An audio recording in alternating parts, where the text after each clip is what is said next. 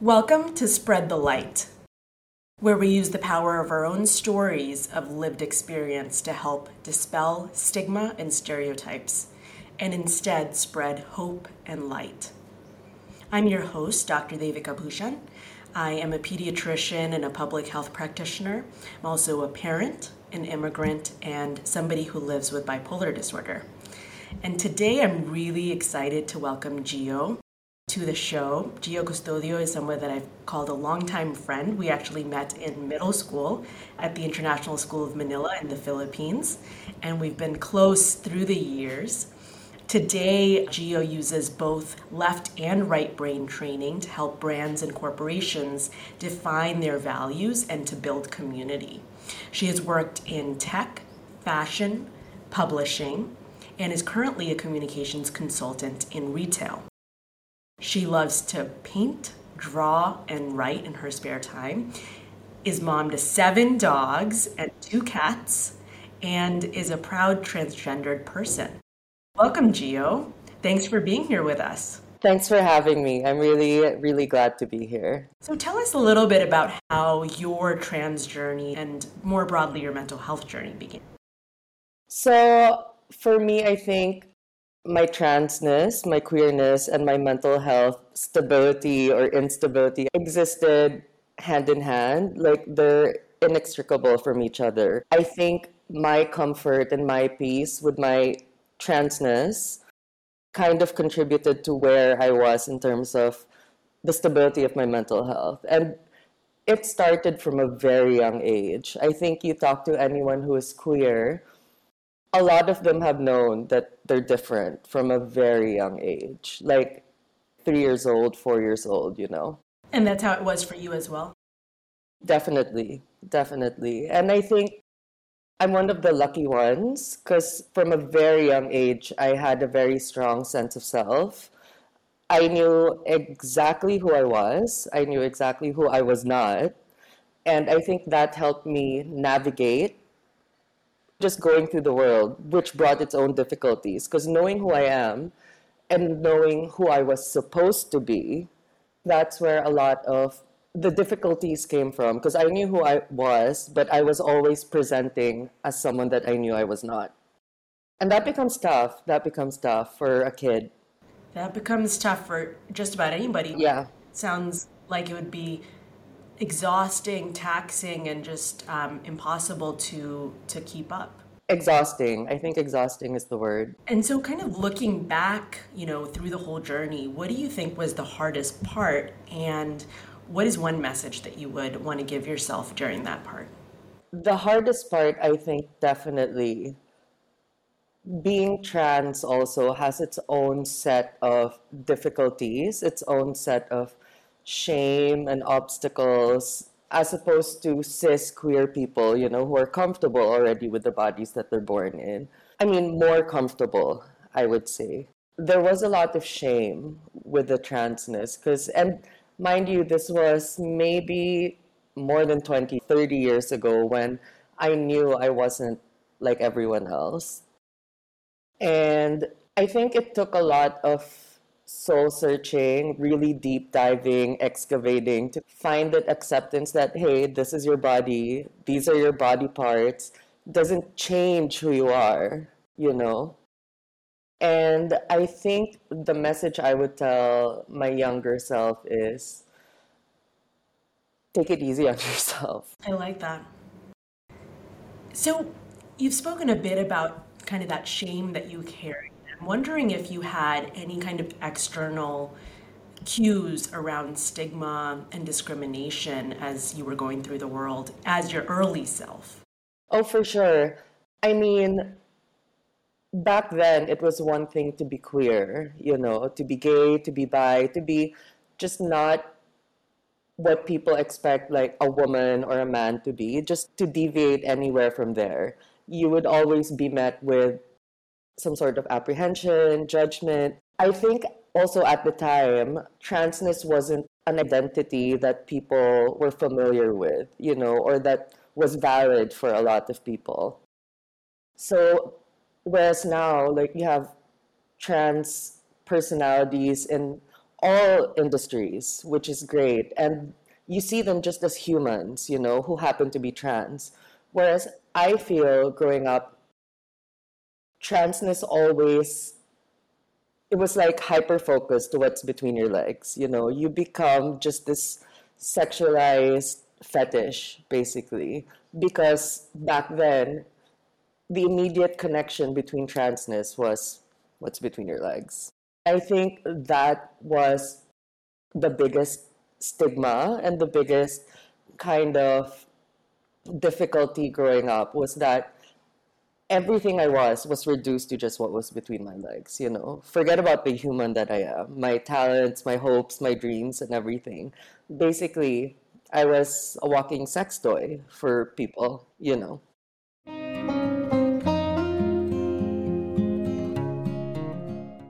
And how do you feel like the cultural context might have intersected with how you were seen or treated? It definitely affected it, definitely. I mean, we both grew up in Manila, so it's, especially back then, quite traditional, very masculine versus feminine. Like men had their roles, women had their roles. And I think you remember this, but I also grew up in a military family, Sure. right? So my dad was in the Air Force, my grandfather was in the Air Force, and masculinity was even more ingrained, and femininity was even more defined within our family. So, again, going back to what I said earlier of knowing exactly who I was, I knew also exactly who I needed to pretend to be. And when I went to college in the US, I think that was the first time the word trans even entered my vocabulary, and I was what, 18? Like, fully formed human, but all of a sudden, my identity was valid. That, okay, this is a person that I am. Now I have a word for it, and I'm allowed to become it. You had a whole schema given to you. I mean, the word itself is so powerful, but it opens up the ability to be part of a movement in a sense. You find other people who have walked that same path. Exactly. Growing up, there was no one trans that we knew of, I think. Like, looking back, even just LGBT representation was not as rich as it is now. Like, there really weren't any fully fleshed gay characters or lesbian characters. They were all tropes, you They know? were like Will and Grace, right? I mean, those are the only examples we had back then. Yep. Or there'll be this flamboyant uncle, like in the TV show, that no one really says out loud is gay. But yeah.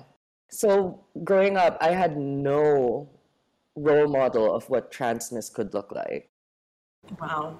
And you got that in a lot of really powerful ways when you went to college. Can you say more about what that phase was like for you? It was a roller coaster for sure. And like coming into college as a student, you know that your priority should be your studies, right? But then I felt like I was going through a second puberty, because basically I'm like, who is this person that I'm becoming? Who is this person? And I feel like I was just also very fortunate that I found a good support group there.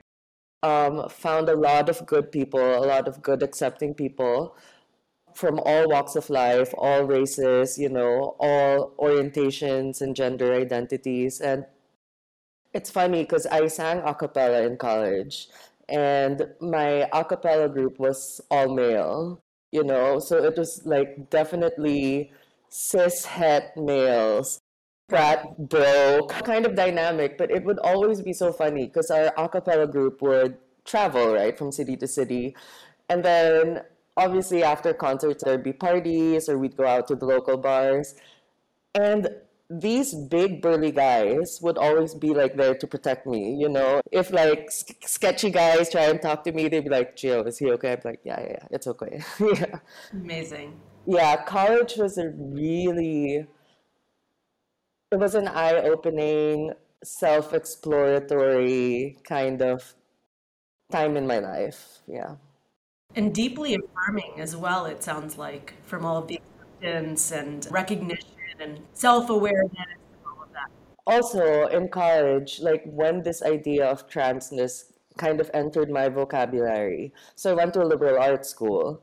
I was able to actually take classes on gender studies and deviance, and it gave me a richer idea of who I was allowed to become, and I think certain expectations of transness and the fact that those things were defined for me, I was allowed to break them. I was allowed to choose to not follow them.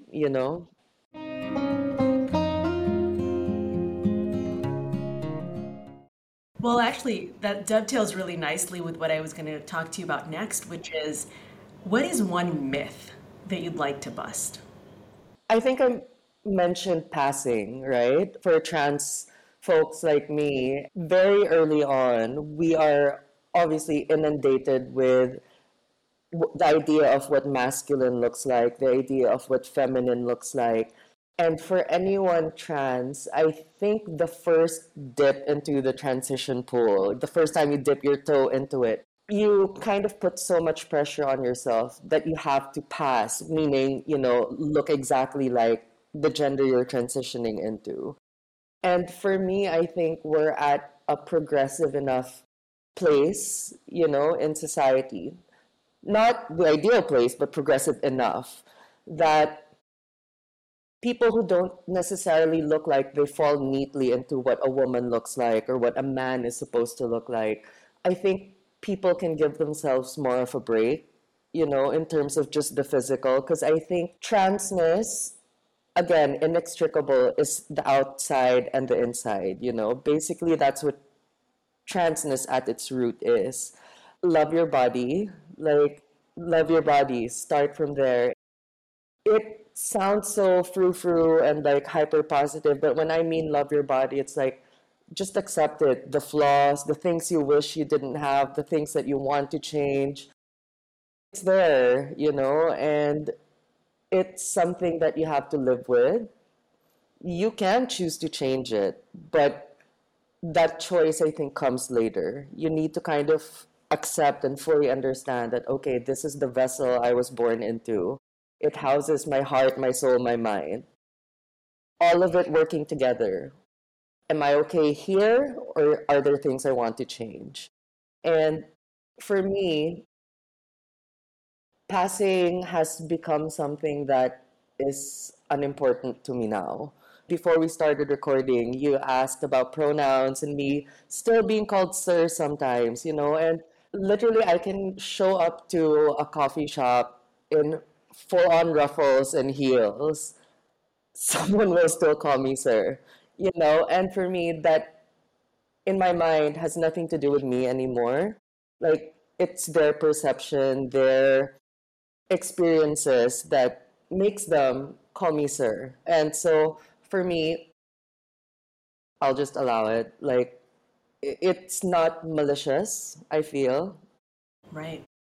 And so, really, what you're saying is that there's power in existing in wherever you want to define gender, right? That you don't have to conform to the binary, like, this is what feminine must be, this is what masculine must be. Find sort of your own way of expressing your own gender identity and find power, really, in that. Yeah, exactly. I really gravitate towards the prefix, the word trans, because basically it just says cross, right? In my mind, crossing doesn't just mean between 2 points. I can run around in a circle and cross the entire circle, or a field, or it doesn't have to just be 2 points. And also, who says I can't cross back? That's why I like trans as a prefix. I feel like it's actually very inclusive, and it allows for me to be myself no matter where I find myself in the sphere on a certain day or on the spectrum. I love that sense of just fluidity around how. Fluidity, yeah. That's awesome. And I know in the past we've talked about the fact that, gender affirming medical treatment or surgical treatment is one option, but it's not the must do if you walk down this path, right? You could choose to say yes to one or more of these options. You can also choose to say, I like where I am physically today, and not choose to walk down those options as well. for me, and this is just my personal opinion, my personal experiences, I think a lot of the people that I have met, and I have had these thoughts as well, as to why SRS, sex reassignment surgery, seemed like the most viable option, because everyone is also always pressured to find a partner, right? And going back to this idea of shame, of being different, a lot of trans people always think, I look like this, but who's going to choose me with my body parts? You know? And I think a lot of people think that SRS is the answer, you know, because now I'm a woman, but I'm already also a woman. I'm already also a man, you know, and like, I am what I am. And if anyone is kind of on the fence with SRS, like, I can guarantee you will find someone who will love all of your body parts. And those relationships may not last, but they're out there, you know. You will find people.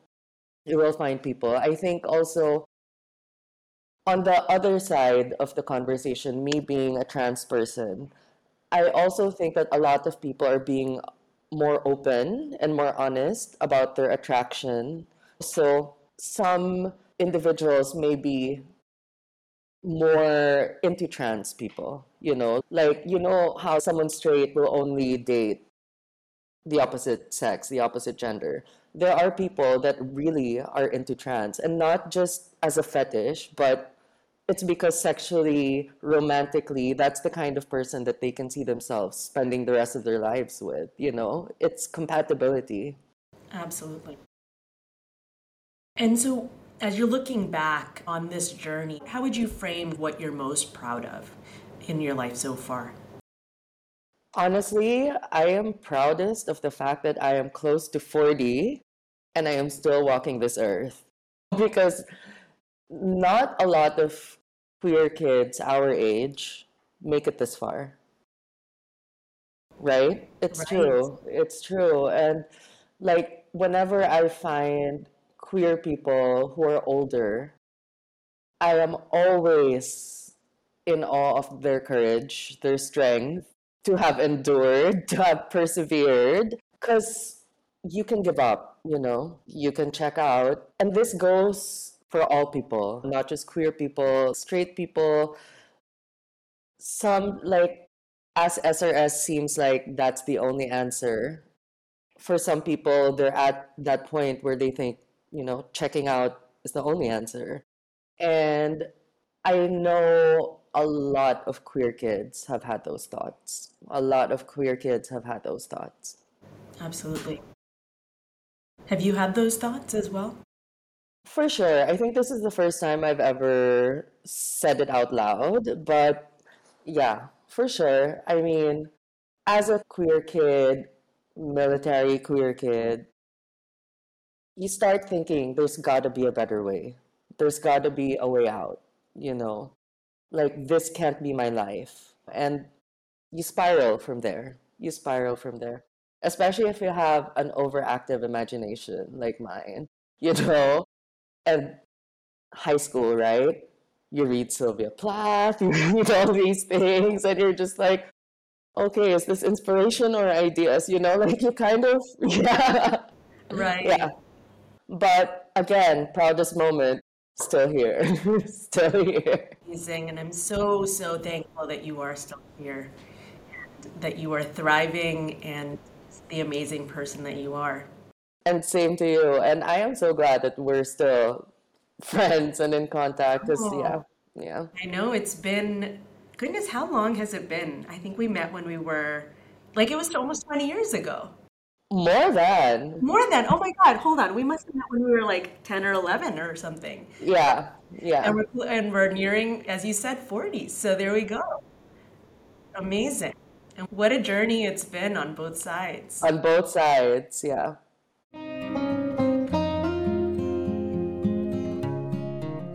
Let's transition a little bit to thinking about how you think your unique journey and all of its different attributes, how it's given rise to your unique assets or even superpowers. Honestly, I'm half idealist, half realist, right? So, like, eternal optimist in me always saw my difficulty. Well, looking back in hindsight, it made me, I think, more compassionate. I think my superpower is I understand my journey, my difficulties, and I know every single person I meet is going through something or has gone through something, you know? So it allows me to be a little bit more patient, a little bit more understanding. It's this thing I call a self in the sea of selves. Like, I see myself as a self, and I fully understand what this self is, what I represent, what I stand for, like, don't like. And honestly, something that I am not such a fan of is this trend, the main character trend, you know, because we're all main characters, you know, and that's what I mean by self in the sea of selves. I can be standing in the subway doing my own thing in my own head. Every single person in that car with me is doing the same thing. And I think that stems from, again, my compassion for just everyone I meet. Because having this difficulty in my life, I think, has allowed me to see that more in people. Right. Yeah, that's powerful. And you're right. I think everybody struggles or has struggled or will struggle in a deep way in some capacity. And In some capacity. yeah, and it makes us uniquely able to then be there for other people once we had our own kind of a journey in that way. Yeah, Absolutely. absolutely. Yeah. And as you think about what it takes to stay healthy and well and thriving today, what are your techniques or strategies for doing that? First and foremost, save up for yourself, whether it's time, money, or just like emotional space for yourself. You need to have a little bit of space for yourself. Like whether it's, you know, doing your hobby for 30 minutes a day, going for a walk, buying that new dress that you really wanted. Like just do things for yourself. I think it's easy to burn out, to feel tired, to feel exhausted. Yeah. If you're just giving and giving and giving and doing and doing and doing, you need to do that for yourself also. That's for me the first. It could be as simple as cooking yourself a good breakfast, you know, little things like that. Don't see it as a chore, see it as doing yourself a favor. Really investing time and money and effort in yourself. Second, you can't do it alone. You have to allow yourself to be supported by others. Tear those walls down. Like the people that say they're your friends, they can choose not to be. But if they say they're your friends, believe them. You know, allow yourself to be vulnerable with others. No, that's super important. So how do you get yourself to a place where you do allow for other people to be let in, to be vulnerable with them, and to kind of feel safe doing that? I am a very practice what you preach kind of person. And like I said earlier, I am at my root an optimist, an idealist. So when I meet a person, I will trust you 100%. Like, I will feel safe with you. I hope you feel safe with me until you give me a reason not to. So, like, no topic is taboo, you know, no feeling is ever shamed. Because for me, feelings are truth, right? Like, you feel something that's true right in that moment. And you tell me you're sad, be sad. You tell me you're angry, be angry. But let's talk about it, let's process it. It's safe with me. And because those are the kind of relationships I want to foster with the people that know me, I don't demand it from the people that are in my life, but I do feel that if you are a certain way with people, it's reciprocated back to you. And so you feel like these two factors that you spoke about, really being your own best advocate, really investing in yourself, and then allowing other people in and having that sense of community, those are two big tenets to really building and sustaining mental health. Yes, I think so. Like, give yourself a break. You know how hard you're trying. So give yourself a break. Cut yourself some slack. It's okay to make mistakes. It's okay to change your mind. you know? So give yourself a break and take a break with people you love. Basically, yeah. I love that. All of what you just shared. Thank you. You're welcome. Thanks again for having me. Yeah. Of course. So, our final question for the eternal optimist is, what are your hopes for our collective future? I have a lot of Big question. hopes. Yeah, I have a lot, but I think on a human level, I would really just love for people to be more compassionate, to be more understanding, to be more patient. I would love for people to see the differences that make us unique, that make us who we are. I would love for people to see them as strengths, you know. Collectively, we're better because we're different.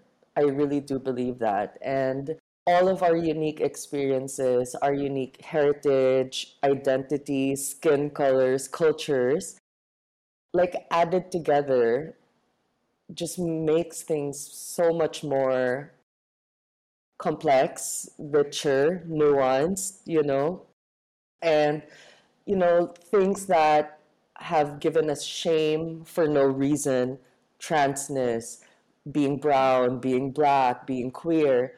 I want them to be celebrated or even at worst just benign, you know, like, oh, she's trans, oh, she's vegetarian, oh, she's left-handed. It just becomes like an aspect of the self that has no judgment, has no moral weight or anything. It just is. It's a fact about that person. Yeah. I love that vision from your mouth to everyone's ears. Out into the world. Yeah. Absolutely. Well, thank you so much for being here, for sharing your story, your insights, and for spreading the light. Really appreciate the person that you are. Thank you for having me. Honestly, like I'm getting goosebumps right now. Like it feels good, like ending like this. It feels good. I'm Again, so thank you for glad. having me. Yeah. Thank you for having me. Lovely to have you here. Thank you again. Take care.